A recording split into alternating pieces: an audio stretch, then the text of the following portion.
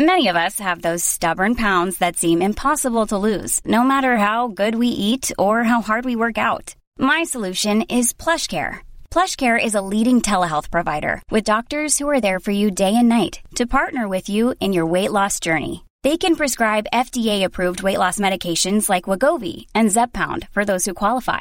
Plus, they accept most insurance plans. To get started, visit plushcare.com/weightloss. That's plushcare.com/weightloss. Cool fact, a crocodile can't stick out its tongue. Also, you can get health insurance for a month or just under a year in some states. United Healthcare short-term insurance plans, underwritten by Golden Rule Insurance Company, offer flexible, budget-friendly coverage for you. Learn more at uh1.com.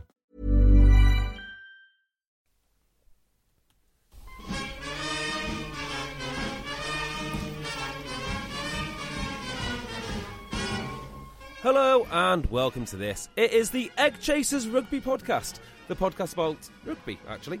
I am here in studio with Phil. Hello, Philip. Hello, JB. And down the line is Tim. And if you're wondering why I sound so neurotic, it's because it has been a very, very stressful day with our Tier 2 tour to Madrid just around the corner. How say you, boys?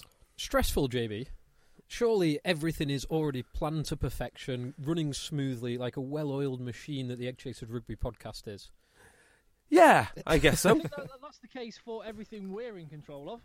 Yes. Well, let's not burn any bridges just yet, Timothy. So we've got Madrid coming up.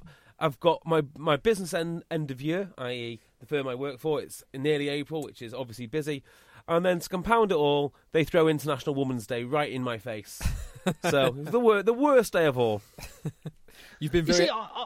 Sorry, go on, Tim. I wasn't sure. I don't know what I don't know what I'm allowed to say or what I'm not allowed to say. There's minefields everywhere. Oh, everywhere. Social justice warriors at every turn, and I don't know what I'm allowed to say or what I'm not. Oh, just don't say anything. Just don't say. Just to end your life. Just end it because that's what they want. Anyone who identifies as a woman is great and equally great as anyone else. Correct. Yeah. Well done. Enjoy your day. Equality is the most important thing, and everyone is equal in everything. Absolutely right. So let's get into it. Let's talk about some things which won't be that equal this week. Let's talk about England, France. Le Crunch. Le Crunch, the famous Le Crunch. Right. So to recap Eddie Jones's side, he has made 3 changes, some into his 15, some enforced. Well, we don't know. We assume some are enforced by injury. Which ones are you thinking? Others, well, the hooker selection of Jamie George. Oh, yeah, that is a big assumption, Dylan isn't Hartley it? Injured. Hartley is injured. Hartley is injured. Sure he is. Yeah. And we don't know. I suspect he would have picked Sam Underhill in the back row with Chris Robshaw on the flanks. I think you're right. I think you're right on that, because I think if he hadn't, well, yeah, I think you're right, because Haskell's on the bench basically. Does that make sense? I think otherwise he'd have put. Yeah. They would have had Haskell starting. I think Underhill would have gone to the bench actually, so he'd have been in the matchday squad. Is what I'm trying to say. I think Haskell and Underhill are just a 1-for-1. You only have one of them in the squad. Yeah, exactly. And Underhill would have been on the bench ahead of Haskell.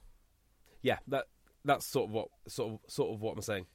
Okay, I think. Yeah, I'm not quite sure that's what you did say, but yeah, it's been a long day, Phil. It's been a long day. Okay, we'll go with it.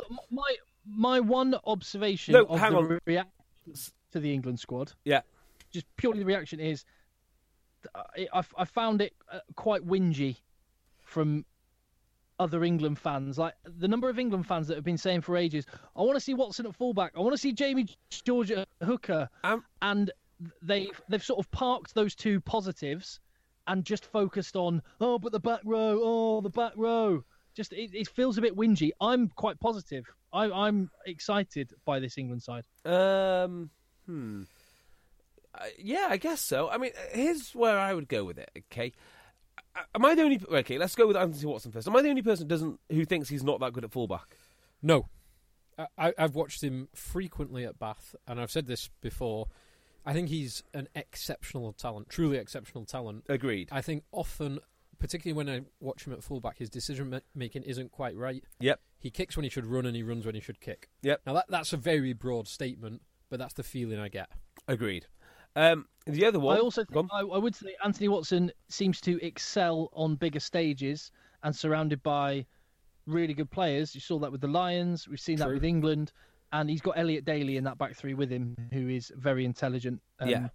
Well, player. I guess the thing with Watson is he's just that good that no matter what the circumstance, he has to be picked. And I see that.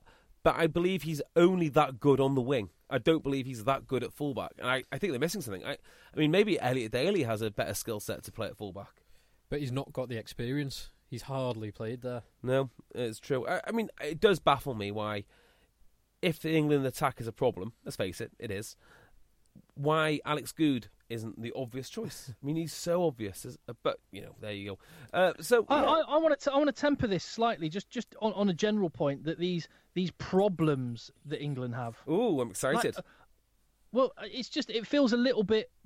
Firstly, it feels a bit disrespectful to Scotland, who I said on a previous podcast, they're incredibly good at home. No, it doesn't actually. I think just Scotland exposed England. I don't think there's anything said about the Scottish here, because the Scottish didn't just beat England, they battered them. Well, my point here is to sort of say that there's huge deficiencies in England because they lost to Scotland, I think is it's overblown. I think the talk of England's problems, are there things they need to evolve slightly and get better at and be more on point with? Yeah, totally. But I think there's just been a massive overreaction. The pendulum has swung completely the other way. They've won 24 out of 26 and they lost to a Scotland side who are outstanding at home. Yeah. Pushed New Zealand all the way, battered Australia at home. I'm not saying there aren't areas that I want to see improvement on, but I just think the negativity around England all of a sudden from people are just massively overblown. I don't get it. Yeah, it's an interesting one. I think people are just sort of coming around to the fact that England aren't maybe as good as they hope to be, and it's all about relativity. It's all about not the physics theory, obviously. It's all about where did England want to be, and that's where they're going to come up against the problem. They probably want to be somewhere like where Ireland are, or touching the All Blacks, and they're just not there. And this is the problem. I think a lot of international games have been played over the last 2 years which are just not of a high enough standard. So all of England's autumn internationals were not of a high enough standard to test them truly. I believe it was probably the same last year. I don't think that some of the Six Nations teams that they've played so far have been that good. So you've got Italy, you've got Wales, who I think are okay. They can score a lot of tries when they want, but they're not great. So of all these games, where have England's truly world-class tests been? If you look at it from that perspective, the only one they've really had in the last 2 years has been Ireland in Ireland, in terms of world-class. And Scotland did put in a world-class performance. Yeah. And to be fair, they won 3 in a row in Australia. And that's bloody amazing. That is very difficult. Maybe a slightly weaker, slightly undercooked Australian team. Yeah. But to go back to your point, Tim, I think you're right that the failings of England, particularly from that game, have been magnified by two things. One, we had a rest weekend, so there is nothing. So Six Nations is obviously the biggest thing at the moment. There is nothing for rugby writers to write about other than Six Nations in this week, and the last thing that happened was a poor England performance. So they're going to continually write about a poor England performance. But this is what I don't get about the rugby writers. Why are they not writing about the process rather than the results? Anyone can write about the results. But what about the things leading up to it? They are doing. What are you reading? Huh? What are you reading? Because that's what I'm. No, all doing. I'm reading is if you listen to the tone that they've taken post England. I mean, Mara Itoje was a bit of a scapegoat. I think Stuart Bond said that they needed to change 5 players.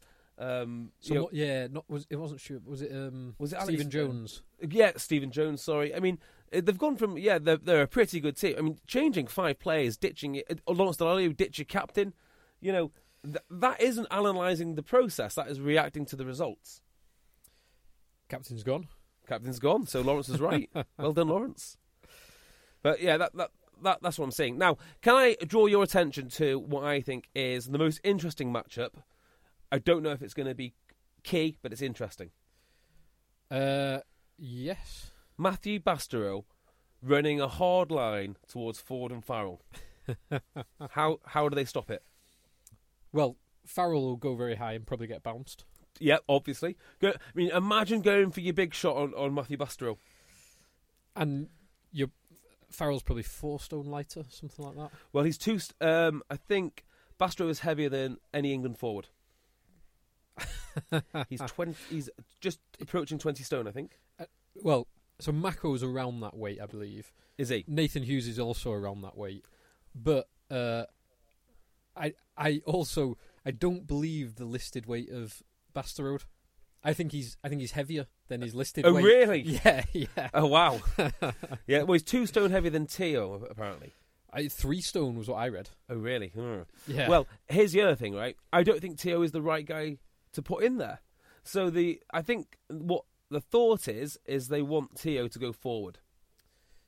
Yeah, as an alternative to Nathan Hughes for the go forward. Yeah, and I get that completely. But I think I'd have to play him at 12. I think I'd have to play him at 12 for 2 reasons, okay? So, if you play him at 12, you can play Jonathan Joseph at 13, who is very good defensively. As good as he is going forward, he's very good defensively.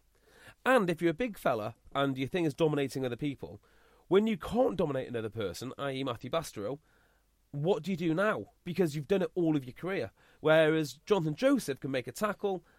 Well, that's it, because he's never been as big as everyone else. I mean, he's not a small bloke, but that's not his game. He's not big by international rugby standards. Yes, correct. Then on the other hand, you've got this rapid little guy. He's not even that little, but I think I'm saying his name right. Dumaru, who is great, and he loves to run that little outside arc. So between them, you've got this lovely balance of massive amounts of power and huge amounts of pace. So they should have really moved Theo in one, kept Jonathan Joseph, and then kept Farrell in the team, moving him to 10. That's what I think. Because it's a game of chess. And at the moment, Eddie looks like he's made all of the wrong moves. From your perspective, what's your take on that, Tim? Give me the positive spin on that. Well, the positive spin is when you're the ranked number 2 team in the world and you're aspiring to win a World Cup, you focus on the danger that you possess, and 2 playmaking distributors. And Owen Farrell has actually developed himself as a ball carrier in the last year or 2. We've seen that in Premiership games and in England games. Yeah. And also when you've got those 2 guys, and you've got the threat that Ben Teo will pose in attack, he's going to keep those centres honest, and that's going to create space for a back 3 with unbelievable amounts of gas. It's one of the fastest back 3s I can think of. They're not slow. Not just in England, in world rugby. Yeah. They are lightning fast. They are 3 athletes first and rugby players second. Maybe not Elliot Daly. Yeah. Definitely Johnny May. Maybe a bit of Johnny May. Watson's somewhere in the middle. Watson's a mix, yeah. So what you seem to be saying, JB, is we should match up with France. Well, big this man, is it. Big man, quick man. But I'm going no. What I want to see, and what I think the reason why people want Anthony Watson tried at fullback, let's see if he can do it, is because the danger in those wide channels of Daly, May, Watson could wreak havoc, and that's what I want Owen Farrell to unlock. Yeah, so I don't think that's going to happen because I haven't seen Owen Farrell do that in that position yet. He kind of did for the Lions, I guess, but not for England. And do you know what? Not for England in this Six Nations. No, he has done repeatedly previously. Well, I kind of think that a good attack is not about great attacking players. I mean, they help definitely. Great attack is more about systems. You know, look at Exeter Chiefs. You wouldn't say they have the greatest attacking players. Maybe Henry Slade is their outstanding talent there. But they do play lovely attacking rugby, and that's where England let themselves down. What you're doing is you're picking a second playmaker who's not been too effective, but what are you giving up for that? And quite frankly, it is the defence in the matchups. So that I don't think it's going to be the be-all or end-all. I think that will happen up front somewhere, but it is an interesting one. Now, just on that point, Tim, you're quite happy having Owen Farrell as the second playmaker. Jay, you're calling for a change and putting Farrell inside. I'm actually quite... Well, I did say at the weekend that I would quite like to see Farrell, Teo, Joseph, but I'm not unhappy with it as Farrell, it is. Teo, Joseph must make you more excited than Ford, Farrell, Teo. It's more balanced for a start. Teo is distributing not good enough at international level. But I kind of think they should get the extra playmaker from fullback. Well, you could do if you had someone like Good in the squad. Ugh, but messed up. I'm trying to work out if it's just Eddie Jones being stubborn or if it's the right thing to do. But at the moment, I'm quite positive that Eddie Jones has stuck with the two playmaker system, which is a system that, until last weekend, had worked very well for England in general. I do take your point that the attack in general in this Six Nations hasn't been great. They scored some nice set-piece tries against Italy, but then I think Tok H would score some nice set-piece tries against Italy. One or two, I guess. They're very well coached. So I think that's probably credit to Eddie Jones. The problem I have with almost his stubbornness is I really would have liked to see a change in the back row. I would have liked to see not playing with three flankers, it's what I've mentioned before, and someone more athletic in there, be it Haskell, Underhill, who's obviously injured, or Simmons. Interesting. I don't think Haskell's more athletic than Courtney Laws. No, he's not. You're absolutely right there, he isn't. But there's something which Phil said last week, which I think he's alluding to, is I think what you mean is pace the breakdown, rather than sheer athleticism. Because if that was the case, Johnny May would play play in the back row, okay? So sheer athleticism and timing to the breakdown are two completely different things, and that's what Haskell has in abundance. If I think of one position on the pitch that is ideally placed to just smash rucks all day long, think about teams you've played in. Okay. Which position above do you reckon hits the most rucks in a game? That's a good question. Six or second row, you're probably right. Yeah, so I kind of don't understand. I go back to the way I broke down the England's game against Scotland. Is it wasn't a personnel issue, it was a intelligence and tactical issue. They just didn't commit the men to the breakdown. But Courtney Laws is the perfect man if you want someone just to smash rucks. I understand if you want to bring a different type of play to the game, and then you might want a Sam Simmons. I totally get that. But the sort of question mark that's been thrown around today is like, well, they've got to sort the breakdown out. That's why we needed Haskell, not Courtney Laws. Well, I completely agree with that. Locks are the men that just smash rucks all day long. Yeah, but there's a certain balance, isn't there? And I think the risk with playing Haskell, and I've been calling him to come in, for 3 weeks or something like that. Longer probably. And 5 years. 5 years. So where does he do his good work? He does his good work against people that are jackling. I'm telling you now, John Barkley. Actually, no. I think we're rewriting history a little bit. What Haskell was famed for, and what he was incredible at in Australia, and what he was in the team for, was defence. Yes. So he does two things. He adds substantially to your tackle count, and going forward, he basically protects your rucks. I mean, those was two things. I think that's pretty uncontroversial. With a shift in mentality, I think England have got the men to take care of their own breakdown. They just need to not be brain dead. Maybe. I mean, you might be right. And 2 weeks worth of training, doing nothing but breakdown work, might see a completely different England. Yeah. But here is the crux of the matter, and this is where it might go a bit wrong, is the whole Haskell theory about bringing on Haskell against John Barkley or against Hooper or Pocock. Well, that's great. But if you don't do that, he then all of a sudden becomes less effective because you need him to do some ball carrying, which is when you need a Sam Simmons or a Courtney Laws who can do some great ball carrying. Yep. And that's a dilemma that you face. Yeah. So Haskell is not the complete player. Yes, he's right. very good in a narrow field. Yeah. But, who is the complete player? You try and find me one, because everyone does things slightly differently. Yeah. Who is the complete player? The complete back rower. The complete forward. I would have said probably 12 months ago, I almost would have said Itoje. Yeah. As a complete forward, because he does everything. Sean O'Brien is the complete forward, actually. He's pretty good. Yeah, Sean O'Brien is the most complete forward I know of. But even with Sean O'Brien, they were going with Sean O'Brien, Stander and Heaslip at one point, and even that balance didn't work. They even needed Omani there. Yeah, because Omani's so good in the line-out. And I'd actually say, over the last year or so, Courtney Laws hasn't been far off it. Yeah, I think Courtney Laws... He's an incredible line-out forward. He's improved his ball carrying exponentially, and he's a massively destructive defender. Yeah, I completely agree. I think he's probably one of England's better players, and I think I'd have him on a short list of potential captains should Farrell or Hartley not be around. I'm not sure about that. Just because I've never seen that leadership role. So I don't think he's ever done it. I think he has at Northampton. Maybe when Hartley... In fact, I think he might have even been club captain. When Hartley and Tom Wood were not there. Mm. I'm not sure. I can't recall it. Anyway, so maybe I'm being a bit harsh on.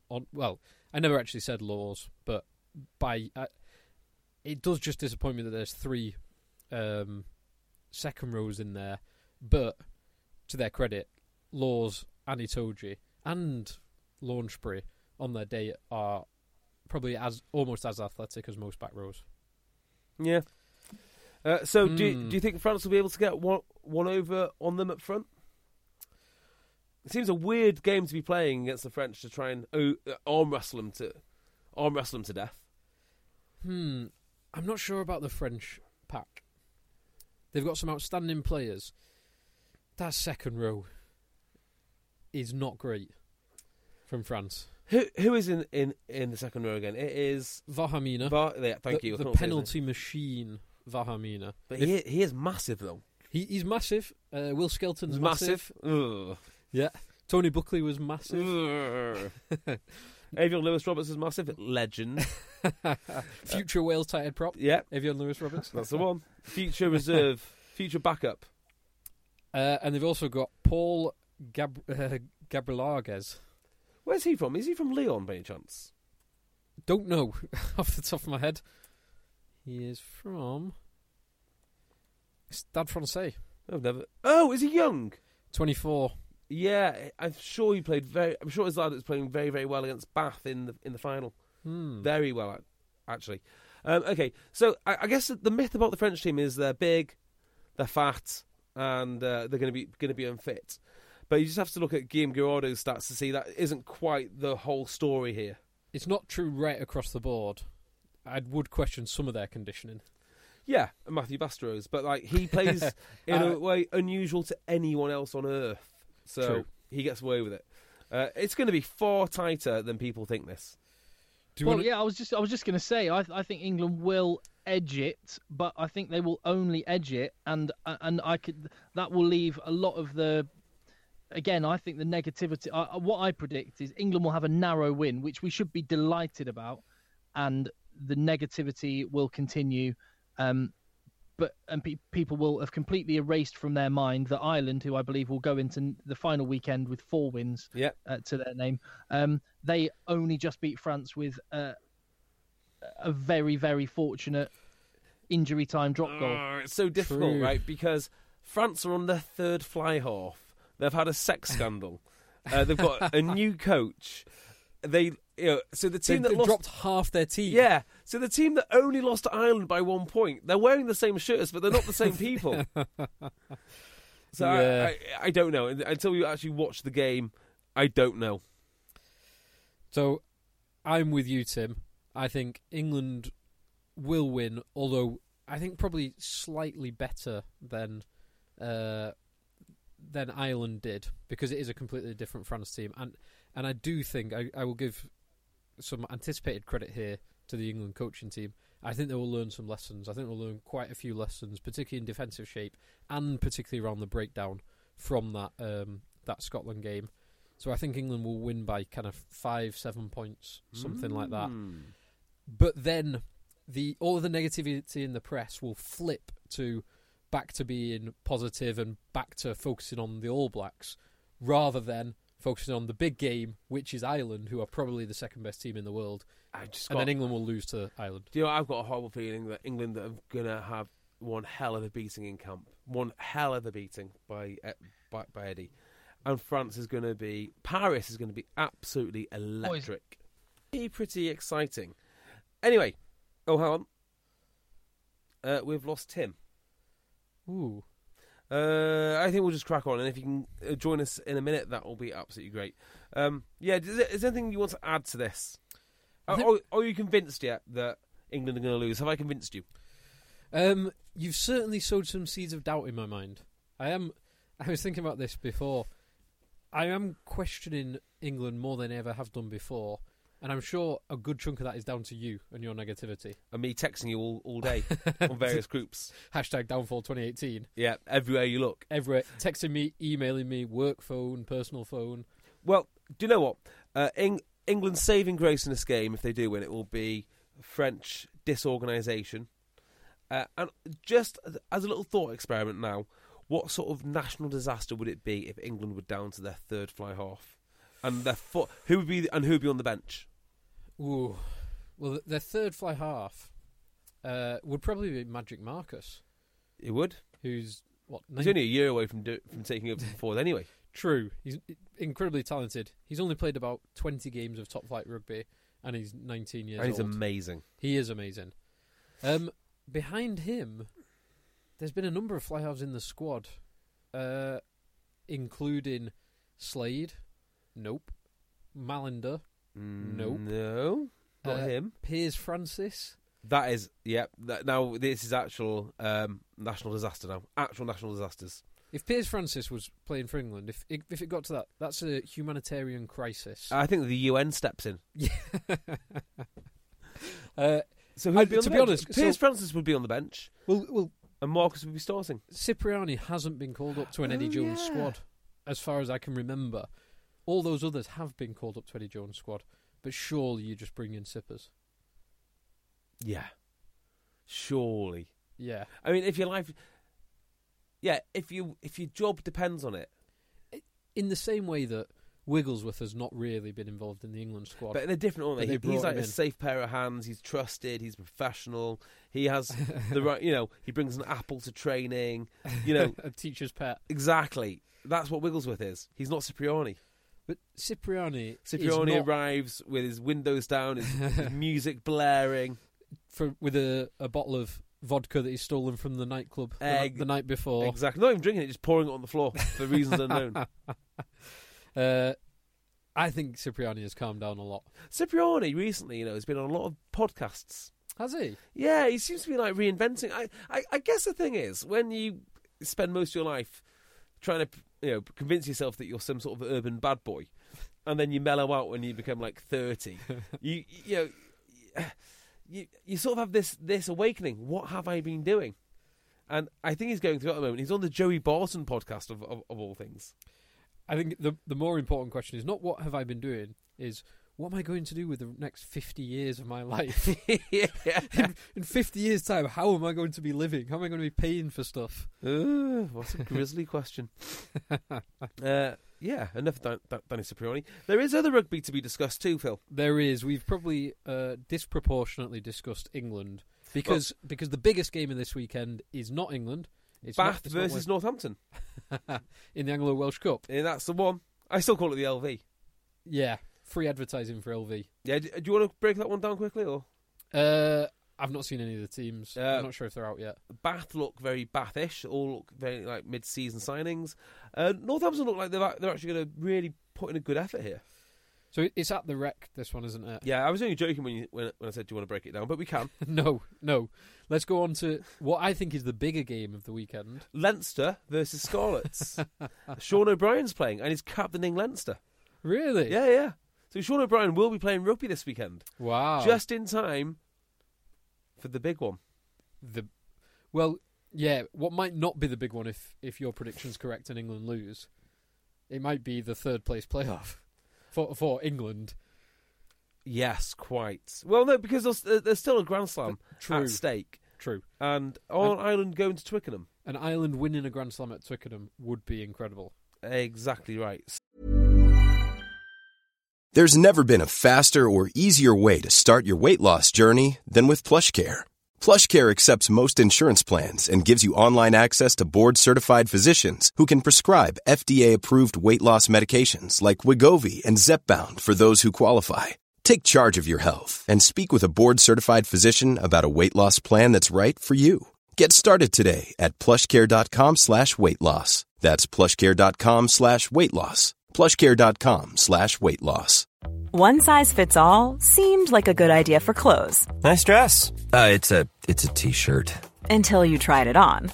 Same goes for your healthcare. That's why United Healthcare offers a variety of flexible, budget-friendly coverage for medical, vision, dental, and more. So whether you're between jobs, coming off a parent's plan, or even missed open enrollment, you can find the plan that fits you best. Find out more about United Healthcare coverage at uh1.com. That's uh1.com. But before that, there is a bigger game of the weekend, and the biggest game of the weekend, in my opinion, is Ireland-Scotland. Is it bigger? I think it is. Ireland, as you've just pointed out, the only unbeaten team. Yes. They are going for a Grand Slam. And Scotland on the back of a historic win against England. So I think it is. I think it's a bigger game than England-France. France, who have been, let's say, mediocre for about 5 years. So are Scotland the new France?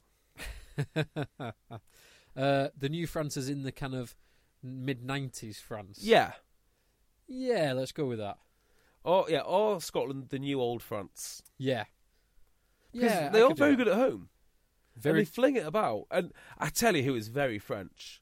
I mean, unbelievably French, really, is Finn Russell. Russell is. So, Hogg is very French. Yep. Well, less so, and I'll tell you why. Because Hogg is a product of power and athleticism, and he's been to a gym. You know, he's done a bit of squatting. Whereas Finn Russell has pipe cleaner arms. And I think he views rugby more as an art than as a physical endeavour, which makes him more French than Stuart Hogg. Okay. Laidlaw is in the mould of a petit général. Yes, Laidlaw's very French. And Hugh Jones has a certain Philippe Sella about him. The pace, the outside break, the reading of the game. Yeah, if only they had like a Teddy Thomas character to throw in there as well. Blair Kinghorn? Perfect. Well, I mean, there is a serious point to this, which is they're very good at home, but they're going to Dublin, right? Yeah. Yeah, this is a different beast, and I'm not sure they're going to come out on top at all. In fact, just cast your mind back to week 1 of the Six Nations and see what Wales did to them. They absolutely battered them.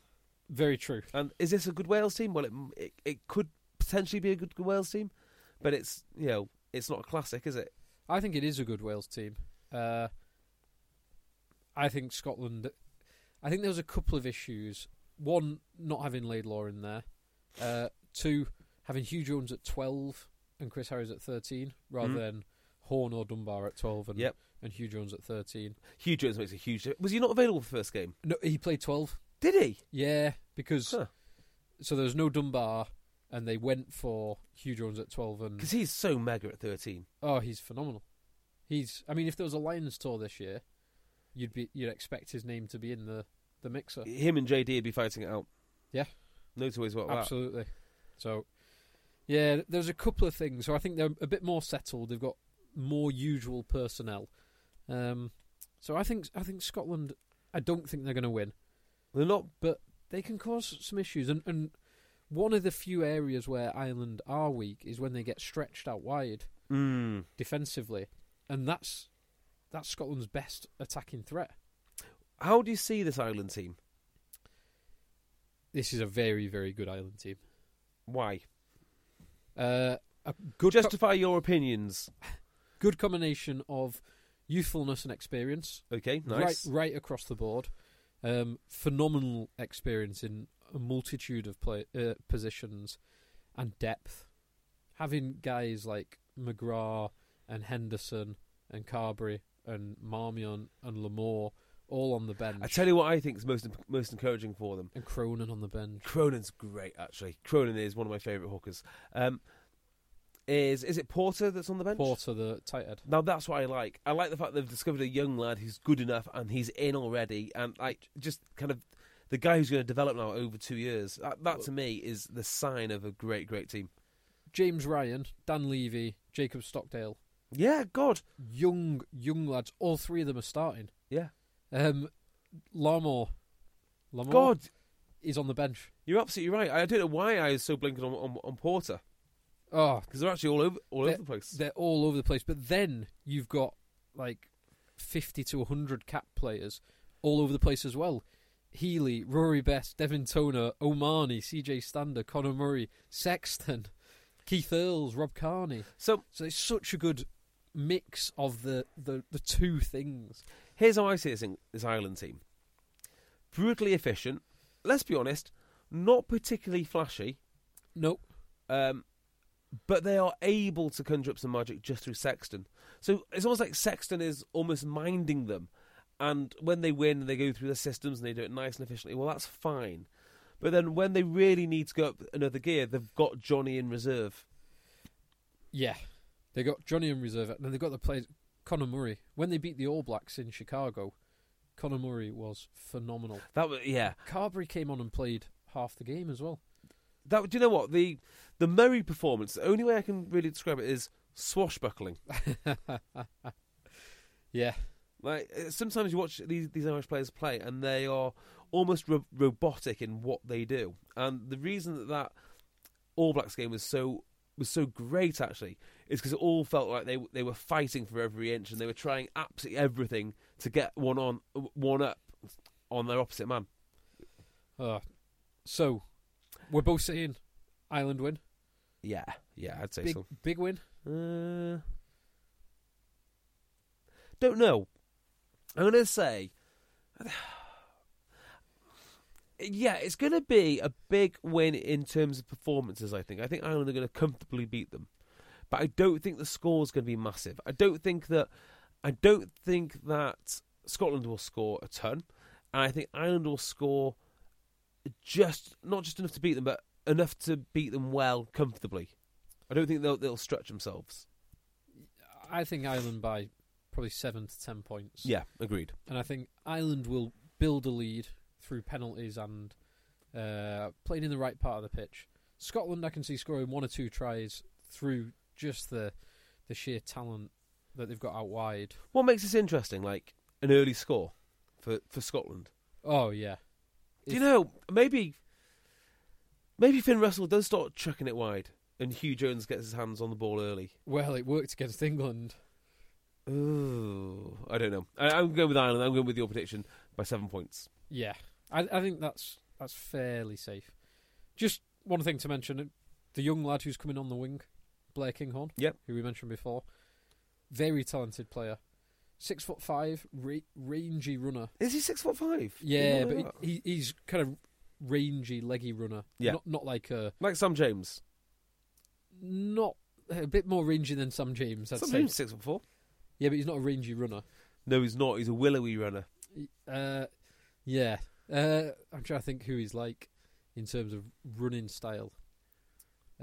So let's think of big lads. Like George North is broadly that height. But he's way heavier. Way heavier. Much Visser, way heavier. Julian Surveyor, way heavier. Who's that? What about I was going to say like a Visser, but he's pretty powerful. Yeah, I'm thinking more like a Haley type runner. Ooh. He's probably not quite that tall. Yeah, because Haley's about 6'3". Yeah, he's a tall, slender. He's that kind of build, rather than the Visser, George North type. The powerful athlete. Yeah, but no, good runner. He's still only very young as well. I'm sure he's only 21. But he's a handy player. Plays most of his rugby at fullback for Edinburgh. So watch out for him. But it's a hell of a place to go to make your... Well, I'm pretty sure this is his... if it's not his debut... Very early on game. His first couple of caps. And he's certainly not started a Six Nations game before. And he's got Stockdale in front of him, probably. Yeah. Stockers! Who's about the same age, but he's a bigger, stronger boy. Stockers, who's probably about 6'3", but maybe 10 kg heavier than Blair Kinghorn.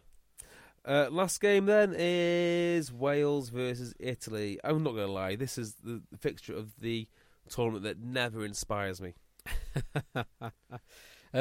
So this will be taking place in between us watching Spain demolish a weakened Germany team. Yep. And us doing a live podcast. Yeah, that is correct. So we will probably have other things on our mind. Yes, correct. Like necking bottles of cava with the Spanish, the King of Spain. The King of Spain is going to the game. Ashley Giles is going to the game. That's such an in-joke, mate. That's not that is a genuine... That is an in-joke. That's his nickname. If you go on Ashley Giles' Wikipedia page... He's known as the King of Spain. The King of Spain. because I think it was a misprint or a mistype. The King of Spin came up as the King of Spain. Anyway, so Ashley Giles is going to be. I can't believe that. That's really cool. It's really cool. Yeah. If it wasn't going to be cool enough, the King of Spain is going to be there. So yeah, I've got a feeling we're going to spend a lot more time watching rugby in Spain than we ever thought possible, even a year ago. Absolutely. I cannot wait. Wait very quickly onto the Wales team. What do you want to say about it? And I'll agree. And I'll agree with you. And we can go home. I can say anything. Yeah, pretty much. Gatland's lost the plot. Yeah, fine. It's interesting actually to hear Gatland say he thinks perhaps playing bigger was a mistake. Yeah, I mean, I see that. I was surprised when he did it, actually. Yeah, I was. Now, he's almost gone too far the other way in this. Instead of having the tried and trusted, the biggers, the halfpennies, he's changed half the team. He's brought in, Gareth Ainscombe starts, Owen Watkins is in there, James Davis, Tipperick, obviously, is back in, Bradley Davis, Elliot D, Nicky Smith, all start. Now this feels... Does Rob Evans start? Rob Evans on the bench. I'm not interested. I'm done. On the bench, Rob Evans, Seb Davis, Ellis Jenkins, Aled Davis, Patchell and Halfpenny's on the bench. I mean, why is Halfpenny on the bench? Halfpenny start. This is the same conundrum with Mike Brown. It is, Mike Brown and Halfpenny start or nothing. Yeah, the boring fly-hot ball. Actually, why would you... I mean, I actually can see an argument for bringing on Halfpenny to make a difference. Because he's more attacking than Mike Brown. But more importantly, he's better than Mike Brown positionally. And does allow you to play defensively with your fullback, with your wings up. But I would disagree he's more attacking than Mike Brown. Oh, I would agree probably defensively about that. I mean, I think you watch him at the Scarlets nowadays, and he's like a player reborn. It's like he's found Jesus. He still does all the same things. It's just the players around him are doing brilliant things. He's actually started scoring tries. He's scored a couple. He's finished off a couple of tries. I'll give you that. Yeah, I mean, Mike Brown. I think he's had because I know this because he's in my fantasy team. I'm like, why is Mike Brown not scoring more? I'm sure he's gone for almost a year without scoring for Harlequins. Maybe. Yeah, but he has had. I think maybe in this was last year, by the way. Maybe even the last 3 Six Nations where he's been most meters made, most defenders beaten, and up there in the try scoring charts as well. Yeah, it's not as good as Halfpenny, and that's the end of that. But the reason I say this is Gatland possibly going too far. So that team that he's got on paper there is never going to play together again. No, never. Agreed. Never, ever, ever. So you're seeing combinations that will just never happen in serious games. So it's almost pointless. I'd much rather see, drop in Tipperick instead of Navidi, perhaps, or James Davis instead of Navidi, perhaps. Drop in Elliot D, hooker, perhaps. Drop in Gareth Anscombe, perhaps. But don't do it all at once. Yeah, throw them in bit by bit, because the problem is, if you have a bad game, you might never play international rugby again. Oh, yeah. I mean, if you have a real shocker, and maybe you're having a shocker because everyone around you isn't quite as good as the players that you could have around you. Yeah. And it's a conundrum because no one ever wants to say, no, I don't want that international cap. But maybe you're better off not having it with these guys. I mean, they're not bad players, of course they're not. And I'm putting this in the wrong way. I'm making out that because they are lesser players, that it's bad for the individual playing. What I mean is they're less established combinations. Yes, I mean, that's the more important one. Yeah, that's my point. Because it's not, you drop any one of those players and it's absolutely fine and it's good and you can see them in the proper team and the proper system. Yes. You change half the team and it's not the same systems and it's not the same team. This is one where Italy could sneak it. If they were half decent, they could push Wales here. I think that's the problem. Italy, as I've repeatedly said, half a dozen very good players.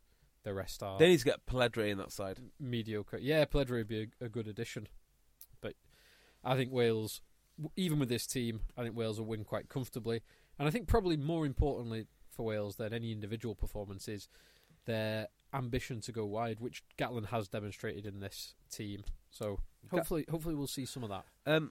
Now, as for Italy, they've got their quote-unquote stars. There is a guy who plays for Benetton who I'd love to see have a bit more of a crack. I mean, he must be injured. I think his name's Espinosa. Esposito, thank you. Like the Justin Bieber song. That's the one, yeah. The winger. Plays on the wing, and he's a really good player. Yeah. So that's everything I've got to say about Italy and Wales. Very good. So, big Wales win? Maybe. Don't know. Okay. Wales to struggle through it. Anything else you want to talk about? There's been a couple of other stories this week, but maybe we should save them for the there is one live story podcast. There is one story, my favourite story of maybe the last 2 years. I am not uncorking this one until we are live on stage in Madrid, and I simply can't wait. It's not even a rugby union story, and I just can't wait to talk about it at length, maybe for a couple of hours. Some of the quotes from the story that you are referring to are incredible. It's glorious. So if you happen to be in Madrid on Saturday or Sunday, come and say hello. Yeah, do that. If not, you'll have to wait till Monday's podcast, which hopefully we will get out on Monday. We will get something out on Monday. Can you imagine? But yeah, if you are in Madrid, we will be in O'Neill's on Saturday afternoon for the game. We will be at the Federation of Spanish Rugby Stadium to watch the game, and the live podcast will be kicking off at 7 p.m. 7 p.m, right? 7 p.m, 7 p.m, 7 p.m. At O'Neill's, straight after Wales-Italy. If you see us around, say hi, have a beer with us. We'll talk. Don't look me in the eyes. Look at the floor. And we'll talk about all things rugby, and you can ask us, does JB really support Sale? I don't. You can ask Tim Cocker to show you his world record winning pint, which he will gladly do over and over and over again. He will. Does it on demand? Do you know why? Can I tell it? No, I won't. I won't tell it. I won't tell you that story unless he's here. Okay. You can tell it in Madrid though, just like you'll be telling everyone the Ellis Genge story. Correct. Right, so subscribe, follow us on Twitter, Facebook, Instagram, whatever the kids do nowadays. Apple Podcast, I think it's called now. There's Acast. There's all sorts of channels and ways to find us, so go and do that. And if we don't see you in Madrid, we'll see you Monday. Goodbye. Bye.